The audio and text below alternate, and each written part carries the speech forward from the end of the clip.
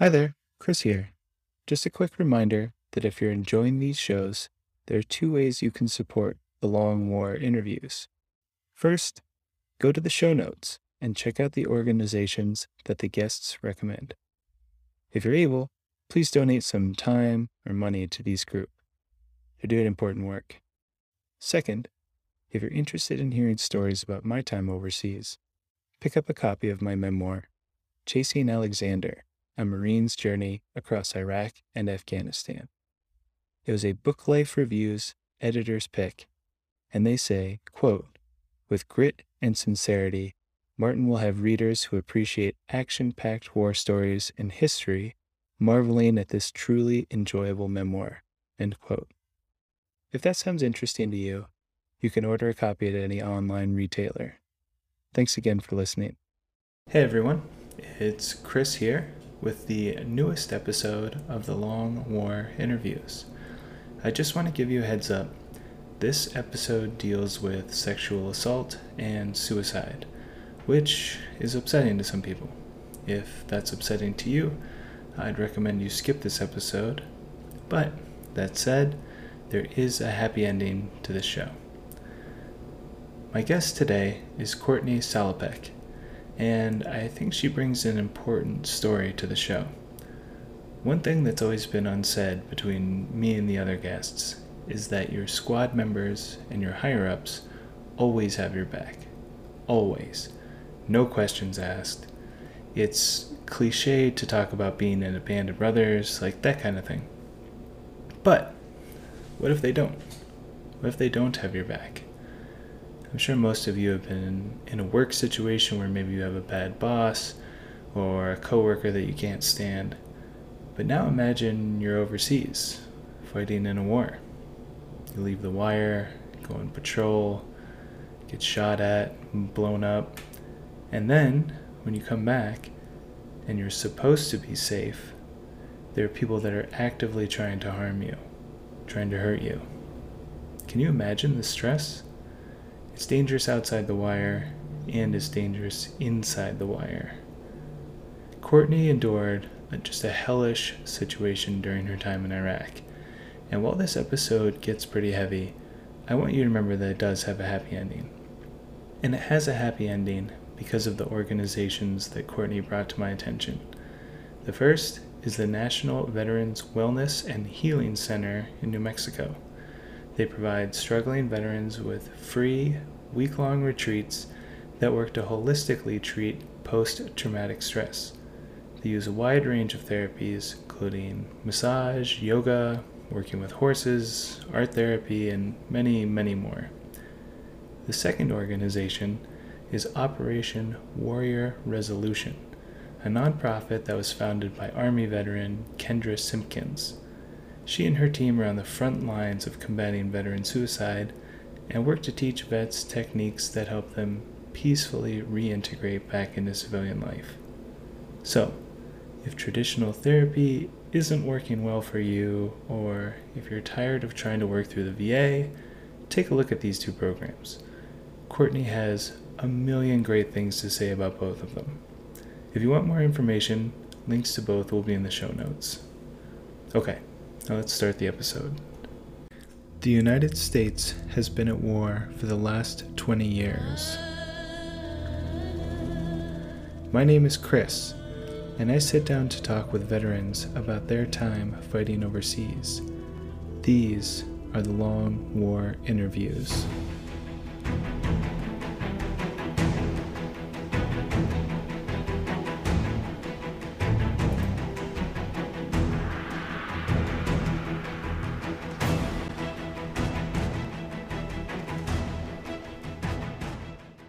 My name is Courtney Salapek. I'm from Northwestern Pennsylvania, born and raised. And I joined the Army in 2001. It was kind of actually on a fluke. I was going to college. I finished my freshman year, and I kind of didn't know what I wanted to do going back my sophomore year. And I didn't even tell anyone in my family, not my mom, my dad, anybody. And I marched straight into the recruiter office and signed the papers. I asked them what the most badass job you have for a female. And it was military police officer. And that's why I went that route. We were one of the first women to go through as a combat MOS. So that's how that mission started.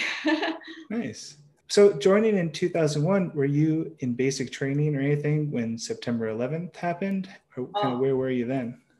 yeah, funny story. So I was telling you, I was waiting. I signed the papers to join the military right before my sophomore year. So that summer, while I was waiting for my basic training start date, I was waitressing at a country club that summer, and I turned around and saw it on the TV, and I immediately called my family, and my mom was crying, and oh, you're gonna go over there, and of course, gung ho. Then I was like, well, that's what I signed up for, and I didn't think twice about it. Nice. It's hard to remember now how frightening that was at the time, but Yeah. certainly a lot of Americans were very gung ho. Enlistment rates skyrocketed, starting on September 12th. So very, very historic moment to be on the cusp of a military career. Yeah, for sure. I hadn't anticipated that happening. It was kind of crazy how I signed up right before it happened. And whether I probably, looking back, wouldn't have signed up maybe if it had happened. I don't know that or not, but. Yeah, I get that. So tell us a little bit about the military police. How do they differ from civilian police? Kind of what's your job there? Sure. I was thinking about that today and how we did differ from a civilian police. A lot of times where I was stationed, I was like a field MP. So we would work the road just like a normal civilian cop, go out and, checkpoints and police traffic and, directing traffic and stuff like that. But also we would take like 2 weeks out of the time to do like, combat training as we would as a military police officer in wartime. And also on post, we would guard the gates of the post. We would be checking IDs, who's coming in, who's coming out. We'd be up on command posts, looking watch. And that's not really something that civilian cops do. Yeah. Mm. So for field MPs, is there a garrison MPs? Is there kind of different branches there? How does that work? Yeah, there are different branches depending on kind of where you're stationed at. A lot of places like Fort Jackson's mostly a garrison unit. So they're all just really working the road. And you can get a lot of schools like MPI, stuff like that there. Now, field units more like Fort Bragg or Fort Drum, stuff like that, where they're taking turns. So each unit or each platoon takes turns working the road and working the field. Okay, cool. Could you give us kind of like a day in the life or like maybe an interesting story even, like what was a fun thing that you did? Sure. So, well, I didn't spend a whole lot of time in the United States. My first duty station was in South Korea. And so I do have like maybe a story from there. Working in a field unit, like I said, we'd go out for 2 weeks training. And during that time, we would be working in all different elements, setting up tents and living. It could be wintertime, really hot out, and also being like sleep deprived. So 4 hours a night of sleep plus getting up on guard watch during the day. We're convoy training, clearing buildings, working on stuff like that we would be doing in wartime. And now looking back, that was very beneficial to what I would have been doing or what I did do in Iraq. So yeah, it was, I loved that part. It was fun. It was like getting down and dirty and really, what it was all about. I did like, working the garrison unit as well as like being a cop, but finding out me as a person, as myself, that just wasn't really my niche. And like, I kind of felt bad pulling people over and stuff, but, working the gate and stuff, it was grueling, like 12-hour shifts in the elements too. And you work 12 on, 12 off, 12 on, 12 off, and then you do shift work. So every 2 weeks you do days and then swings and then mids and then days and then swings and then mids. So the time you got used to sleeping one way, it would change another way. And that was just the life of it. But it did teach me a lot, a lot about just, myself as a person and self-defense, life skills. Yeah, that it sounds pretty grueling, that you're out in the field, you're doing all the same stuff the grunts are doing, sleeping in the Yeah. snow, sleeping in the rain, clearing buildings. But then you're also pulling 12-hour shifts, working on the base. The grunts don't have to do that. They go home at night and go, play PlayStation and stuff like that. Yeah. So it certainly sounds like if you were looking for a challenging job, that it sounds like you found it. So were you happy that, a lot of people join the army or the military and they're like, this job was not a good fit or it was a great fit? Where do you think you fell in that spectrum? I loved it. I did. I loved the physical aspect, like working out. Me as a person, I've always been like that and being challenged. When I was in Iraq, actually, I worked so hard. I earned a slot in airborne school just because I really loved it. I really just like it brought out a lot of good in me. But I give a lot of credit to people who do serve 20, 22 years because I don't care what job you have in the military. It's hard, you know? Mm-hmm. Absolutely. Absolutely. Just on a side note, I think you're the first person on this show who's stationed in Korea. Could you tell us a little bit about what living in Korea is like? Yeah. So just stepping off the plane, like I didn't realize or even didn't like comprehend it, but it is a third world country. And I mean, as soon as you step off, it does not smell like fresh air. So thank God America that we have fresh air because it is just like, I don't even know how to explain it, but it's just like, it's, it's very foul. And a lot of people get really sick the first few days and stuff like that. But it was a really awesome experience. Just like, you at me as an MP, we got to go to different locations, like down up in Seoul. I was stationed in Camp Humphreys, which is in Pyeongtaek. It's just a little tiny town, but you could take the bus or like a taxi cab, Odyssey. That's the Ajima Odyssey. That's ma'am and sir over there. And, you just kind of got into the culture. You did have in your free time could go outside of the wire, and there was always a curfew at midnight, which part of being an MP was making sure everybody, I'd have to go outside the wire and check the bars and stuff like that in our town and make sure everybody was cleared out. But you got to experience the culture, sit on the floor and eat rice and all of that. But it definitely was eye-opening to little tiny town I grew up in to this whole big culture shock because it is different. And did you know in South Korea that over there they either have to join their military or join our military as a Katusa, or they have to work in a factory or go to college. I think it's like, or I don't even know if college is first one, but they have to do that. Like Huh. they have to contribute to society. And we worked with Katusas. So in our platoon, we had maybe like 4 or 5 Korean soldiers, and they lived right in the barracks with us, and they kind of spoke decent English, and they taught us some of their language, and they learned right along with us. It was interesting. Yeah. Huh. I didn't know that. That's pretty Yeah. cool. Mm-hmm. So where kind of chronologically in your military career was this? Like 2002 or whereabouts was So I this?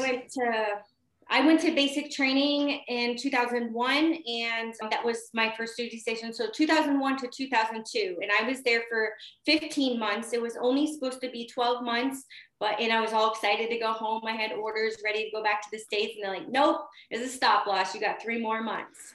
So a bunch of us got stuck over there for another 3 months, but That yeah. seems like a lot of the stop loss was pretty common in the early 2000s as the United States was transitioning to a wartime military. I know a lot of people kind of got screwed. They, got kept on past when they were supposed to get out of the military or had deployments repeatedly extended. So I'm sure that was not great.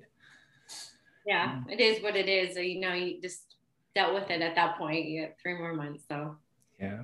yeah. So then what happens? You leave Korea, then what comes next? So leaving Korea, I got airborne school en route to Fort Bragg. So I went to Fort Benning Airborne School, went to Fort Bragg. I was there about a week, and I got orders to Iraq. My unit was actually already over there. There was just the back unit back with me, and I had got all my gear, had 2 weeks to train, went out in the field with a couple other soldiers. I was a specialist at the time, and them being privates. They sent us on a civilian flight. I was in charge of these privates. I'm the specialist. So we're going. Got a flight to Kuwait. Was stuck there 2 weeks waiting for a flight into Baghdad. When I got to finally got to Missoula because that's where my orders were, drove truck out to Missoula. And I was appointed to my platoon and my unit. And it wasn't even with any of those soldiers that I knew that I got to train with. Like, I didn't even know a single person over there. That was really unnerving to me because when I was in the back unit, they were telling me about, oh, there's this guy over there and he's really going to be bugging you and all of this. And I was just like, okay, so I'm aware of this. And sure enough, he was in my unit, in my squad. And so it was just like starting out my first day, they're like, you can just ride along today. So we get in our convoy, go outside the wire and driving around through the city. We have different checkpoints and that we go through the night. And, we're getting fired at and stuff. And I'm like, whoa, is this stuff like, they're just like casual. They've already been there a few months. And I'm like, wow, that was the point where I was like, what did I get myself into? Like, wow. That's, when both times that I deployed, it was both with people I knew, which makes a big difference. Being in a high stress situation like that, if you don't know the people around you, you haven't trained with them, that's incredibly difficult. And I'm sure it's also, they probably have a certain sense looking at you being like, I don't know her, I don't know how she's going to react. Was that hard fitting into this unit full of people that you didn't know? Oh my gosh. Yes, it actually ruins my whole military career. And, I'm just like putting this out there, kind of being a voice for other people, because I know other people have been through this too. And I was, I did pick an MOS that was combat, and I knew that. And I trained with mostly men. And so over there, I was only one of two females in my whole platoon. And me coming in as just out of airborne school, a female, a specialist. So like, and then they put me in charge of other guys that have already been there. Like, they had no respect for me at all. Like, and they were like, there were people over there leaving their guns up on their weapons up on the Humvee. And I'm, trying to discipline them. And like, you're going to get us killed. And nobody listened to me.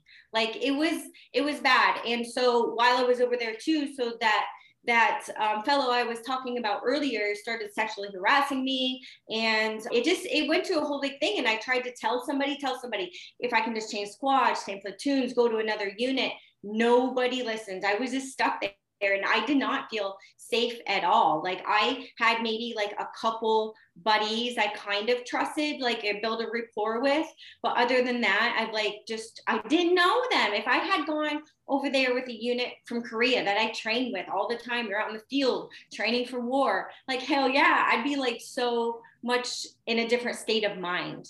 I feel like the military put me in a bad place, and I had a lot of bad feelings towards that. Now, going through a healing journey of it, I think differently. I'm thankful for the things that I've been through, but I did end up experiencing military sexual trauma and like tried to tell somebody and nobody listened. I actually ended up getting disciplined for going up above the chain of command. Like, I was literally stacking MRE boxes up into a pyramid, take them back down, stack them back up, take them back down for hours. Finally, I said, screw it.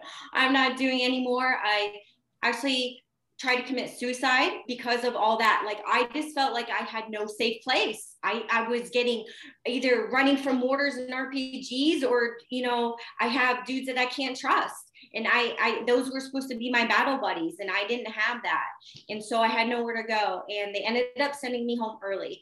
I was there for 8 months. I got honorably discharged early out of the military. I didn't look back. I was just ready to go. I knew if I would have even fought to stay in, I'd just be back over there again. And, I'm so sorry you had to go through all of that. You'd like to think that when you're inside the wire back on the base, that it could be a safe space, that you don't have to worry about the people around you, that your higher ups have your best interests at heart. And obviously that wasn't the case for you. And that's so disheartening to hear that people were treating our soldiers like that. I think that's something that's come up in the news a lot more, maybe in the last couple of years. Do you feel like you see these stories coming out? How does that feel now to see other people talking about very similar things that happened to you? Yeah, I'm glad that they can speak out because, I held it in for like 10 years. I didn't tell anybody. I didn't talk about the military. I didn't tell people I was a veteran. I just like held all this stuff inside. And what a not so fun way to live. I will say that. And like something triggered it, I got into full blown PTS, and it just all those things came fumbling back, and then finally healing myself into where now I can finally talk about it, and even be like okay with it that it happens, because now I can help other people that have been through it too. I actually went to a couple veteran retreats because I had already been through the VA system. I had been on a bunch of medicine and just already been institutionalized, all of that. And I had been in a bad relationship and got triggered by all of what happened, and I was like full blown PTS. Like I couldn't even drive without hearing like loud noises and thinking it was an IED. I couldn't like trust anybody. And I was having like suicidal thoughts, and I was on like medicine at the time, decided to get off of it, and it was just really not in a good place, and I didn't know where to reach out. And I just Google searched like help for veterans with PTS, and I found this place called Angel Fire in New Mexico, and it's the National Wellness and Healing Center in Angel Fire, owned by Janice and Marcus Hodel. And coincidentally, we have an open slot for this retreat that you can go to, and it starts in 2 weeks. And I went there, and it's like it's just this beautiful environment that they have for people, that they open up this space and provide like a 7-day retreat. It's all paid for, free for veterans. So if there's any veteran out there feeling like I was feeling, like know that there is help, because there are retreats and out there that are there for you, and they're all natural and they're holistic, and you heal from the inside out, because when you experience all that trauma, you also hold it in your body. And so releasing that through like acupuncture and massage therapy, and just having a space of veterans that have been through the same experiences, similar experiences that you have. And it's just like having that camaraderie, building that tribe again, and releasing all that and learning how to heal, and learning about the brain and different tools that you can take back home with you, that I still do practice yoga and tapping. And, those are things that I use daily. I'm going to have to, and be okay with that.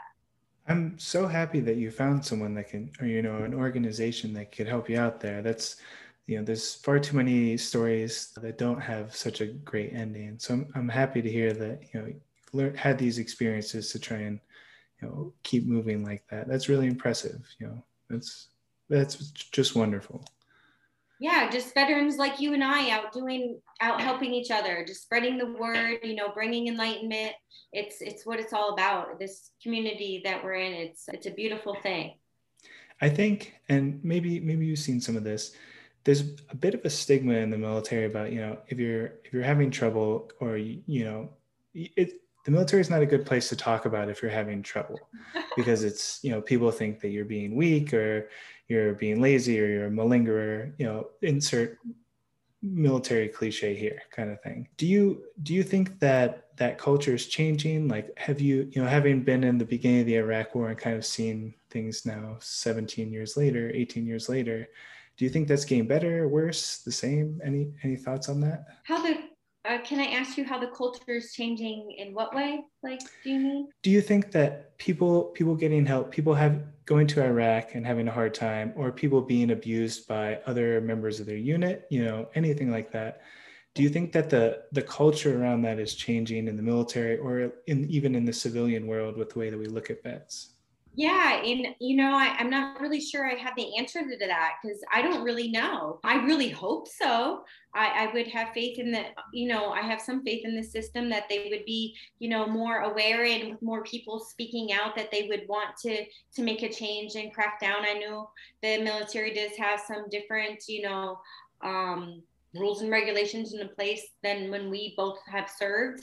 But I'm not exactly sure what that is. But I just know that, just I'm just doing my part so that, you know, people that if they do go through those, that they know that it's okay to speak out and that that stuff does happen, you know, and it's not just in the military world, it happens in the civilian world too. I think that, you know, like women are now, you know, going to be rangers and, you know, stepping up to the plate, and I think infantry now too. And just like, I guess that's kind of like where I was starting out as MP though. That's when it just was coming through. So hopefully that, you know, the system, the men, you know, they have respect for these women, that they're doing that, they're doing exactly as they are. There's no different standards. The standard is the standard. And if they can keep up, then they should be treated equal. Like everybody wants to be treated equal. A man wants to be treated, you know, a certain way too. But, you know, I feel like if they can hold their weight, then let them, you know? Absolutely. Yeah. Absolutely. I have one of my sisters was a Golden Glove boxer once upon a time. You know, heard a lot of jackasses say, you know, oh, women can't be in the infantry. I'd be like, buddy, you should meet my sister. She's 5'10", can knock your head off. Like, you know, if they can do, if they want to do it and they can do it, I you know, they deserve all the respect and encouragement that anyone else gets. Yeah, and I want to say that it happens to men too. So it's not always just women. It happens. It happens. Yeah. Absolutely. Do you have any things for anyone who's listening out there and might be saying to themselves, you know, I've been struggling with, you know, some aspect of my military career. Do you have any kind of words of wisdom? Maybe they don't, I know you said you tried a lot of different organizations that didn't work out for you. Do you have any words of wisdom for kind of how to cut through like the clutter at the VA or any other organizations that might be worth looking at? Yeah, definitely. So I did already mention National Wellness in healing. But if you've been feeling like I had been feeling, or, you know, feel like you need to get help and you're just tired of the system of going through the VA, because I feel you. OWR, Operation Warrior Resolution. It's based out of Sarasota, Florida. The CEO, Kendra Simpkins, she has brought about this healing retreat. It's a 5-day retreat where veterans go and they stay in this beautiful house. It's all free, you know, healthy, nutritious meals, and they do massage therapy and yoga. And also she brings forth rapid resolution therapy, which I am now a practitioner in, because I've been so passionate about it, because it literally changed my life from being able to thrive rather than just survive every stinking day. You know, it's a different kind of therapy. It's different than traditional therapy, where you would come to me and tell me how you've been feeling, and then I'm going to tell you, you know, some tools or things that you can do, or try to help you interpret it a different way. Or EMDR, where they have this different, you know, that almost killed me, because I had to go all the way to an hour and a half to the nearest VA, and then do an hour-long session, and then come back. And I was like in war, because that's all I was talking about. And I had to go home and be mom, and I was still at war, and like I couldn't do it. And so this kind of therapy, it actually allows where the person doesn't even have to talk about the trauma. You can just give me a headline, and I'm just going to give you in your subconscious a new way of thinking about it, where it's going to kind of put it back in this little box back here, instead of just running at the forefront of the brain where everything incoming is coming in. And so it's not all getting mixed up, and it can just be stored as a memory now without the emotion attached to it. And so now I can talk about IEDs, and I can talk about my experiences in the war and not have an emotional outburst, because I now have the ability to just recall that as a memory. And so that has been so beneficial to me. And I've been helping other veterans and other people I come across using this tool as well. And coming out of that retreat, I was so healed, and then told Kendra, hey, I'm a life coach. How can I come back and help? I just want to help, come serve wherever you want to put me. I mean, I'll cook, whatever. And so I've been going back ever since, just, you know, really seeing like veterans coming in and leaving in a whole new light as a feather, just dropped all that weight, dropped that rucksack down, and can just start living now, finally. Because us as, you know, people coming out of war and trying to integrate back into civilian life, like we're not the same person. You know, we just have been changed. We've been in different cultures. We experience things most people can't even begin to think about or dream about, and then expected to just live this normal mundane life and not really have that sense of community, that tribe anymore. And that's a huge part of it too, because now I have this veteran tribe from people all over the United States, and if I need to call a brother up, I can, or a sister. That's what it's really about too. And so Operation Warrior Resolution, like they have you can look them up on Facebook, you can find them on their webpage, and if you need help, like reach out. I really like that technique that you're describing of taking such an emotionally charged memory and just turning it into kind of a compartmentalized memory. A good buddy of mine was talking about, he calls it getting in the time machine. So you're talking about, driving this long distance to go to a VA appointment and coming back. And it's so emotionally draining and physically draining to sit down and think through, some of the worst days of your life. And yeah, his idea of it sucks to get in the time machine and have to go back to this point that you really don't like in your life. So having the tools to take that and turn it from this arduous journey back in time to just being like, okay, this thing happened, and kind of to sever that traumatic emotional connection. That's so important. That's absolutely wonderful. I'm glad to hear that there are people out there teaching those skills.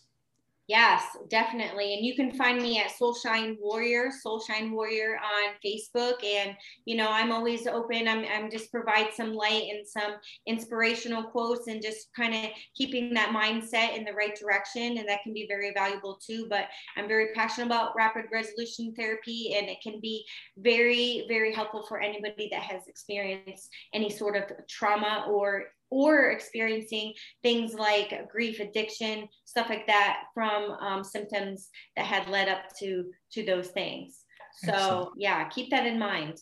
Yeah, we'll be sure to include a link to your page there, so that if anyone's interested or wants more information, they'll know how to contact you. Yeah, great. Cool. So obviously, people's experiences in the military is highly variable.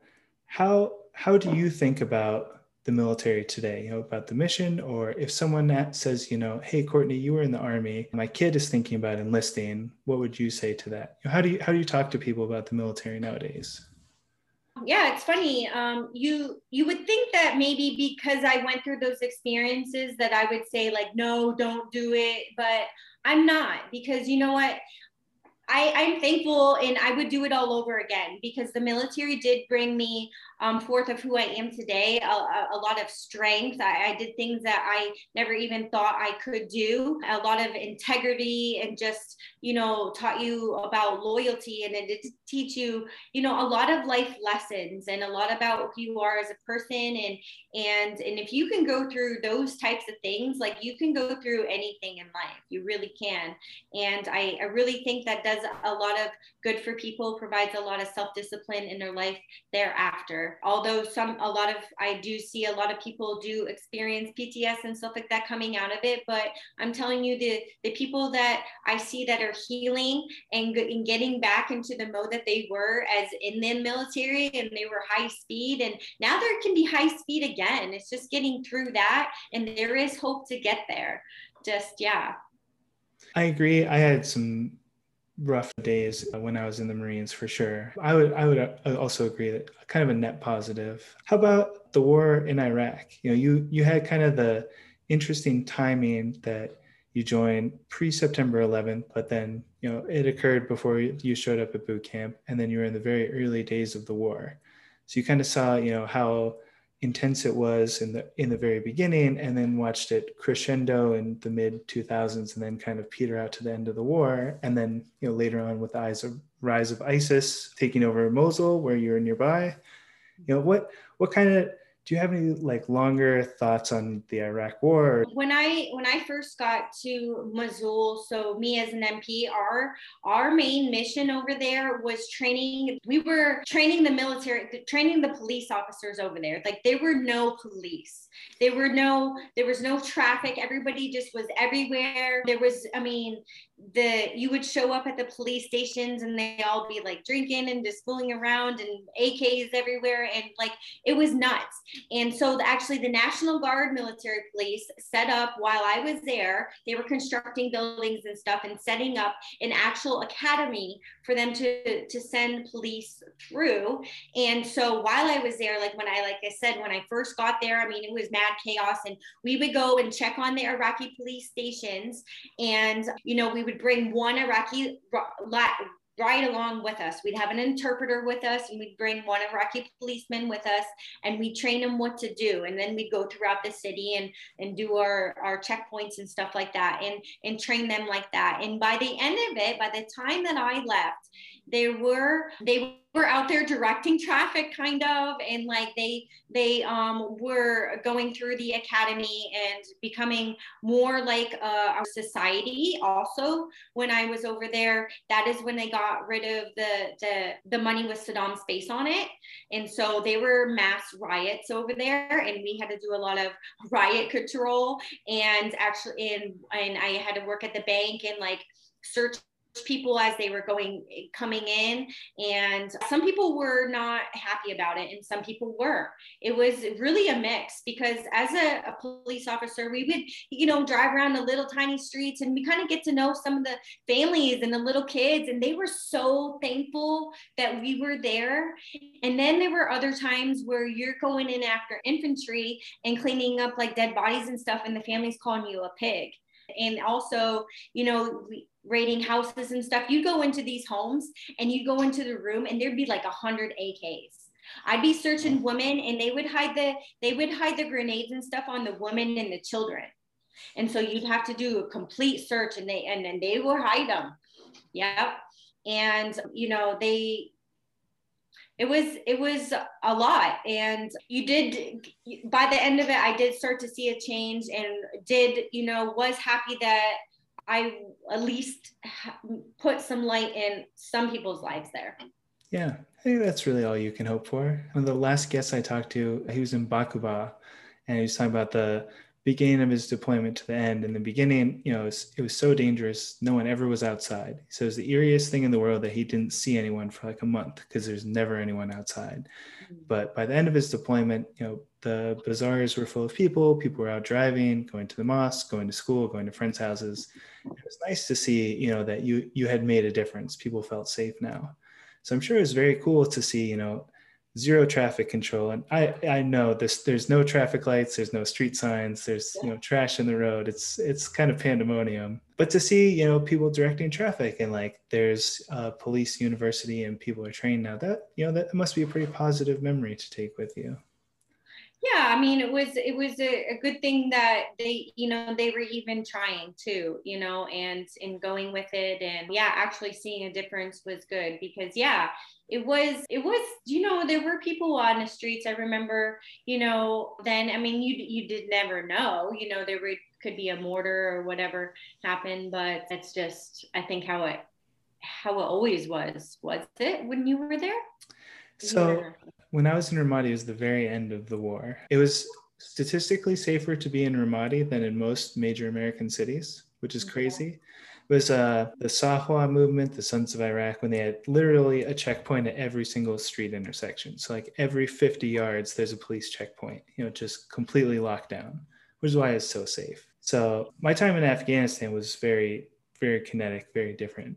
But yeah, so it's kind of interesting for me to see, like, obviously there had been a massive war, you know, there's collapsed buildings and there's bullet holes everywhere and burned out parts of Humvees and stuff, but it was very safe. So, you know, thanks in a large part to people like you that had done the work, you know, in the years before I got there. Yeah, that's good to hear that it is a lot safer. Yeah. Mm-hmm. Yeah, and they still have elections, you know, they repelled ISIS out. So I think Iraq it's not great, but you know, it's definitely getting there. Better than it was. Absolutely. Yeah. I'm looking through my list of questions here. I don't know that I have anything else. Is there anything else that you would like to talk about? So I flipped a Humvee upside down in a rice paddy one Oh time. no. What happened? Yeah, I was well, like those 2 week training cycles that I was telling you about that we did sleep deprivation. So I was on 4 hours of no sleep or 4 hours of sleep, for 2 weeks on period. And I'm driving down and it's all like mud and stuff. And there's rice paddies on each side. And I had my squad leader in there and the gunner was down, luckily. And everybody was sleeping. And I'm like sitting there chewing gum. Like I even tried like the nasty chewing tobacco crap, like just to try it from like West Virginia guy gave me, like just to stay awake. And like I couldn't. All of a sudden, like we were like slow motion, like a movie, like upside down in this rice paddy. And we all got out. Everybody was fine, thank God, because the gunner was up. That might have not have been a different story. But I come up out of there and I'm like, I'm crying, but I'm not crying because of that. I'm crying because I was supposed to get promoted that day. Like, shoot. I'm like, oh no. And then they have me as an MP. I'm sitting back there doing all the paperwork, and the first sergeant orders everybody to go back and take a nap. I'm like, you suckers get to go take a nap. I'm stuck here in the rain doing paperwork. And then they made me drive it. They flipped it up over and drove it right back out of there. They're like, Salapek, you're driving it. And I did get promoted that day because the first sergeant said I had integrity. So there's that. But that was a funny story. Like, it happens.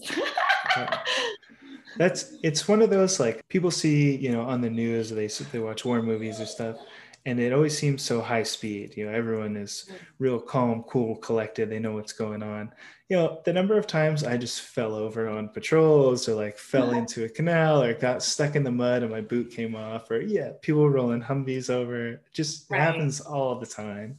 Yeah, that's all I've got. Thank you so much for talking to me. I really appreciate it. Yeah, thank you. All right. I want to thank Courtney for talking to me. But before I go, I want to make one quick point. I think everyone understands a lot of the physical courage that gets displayed in wartime. The kind of thing that people get medals for. But there's another kind of courage, moral courage, doing the right thing even when it's difficult. And I think Courtney really exemplifies that. She struggled for years, but she never gave up on herself. She kept fighting. And as she developed the skills to move on in her life, she turned around and started teaching those skills to other people who needed help. That kind of courage, that moral courage, is incredibly important. And I really want to thank Courtney for demonstrating that. And I want to thank you for listening. I'll see you next time.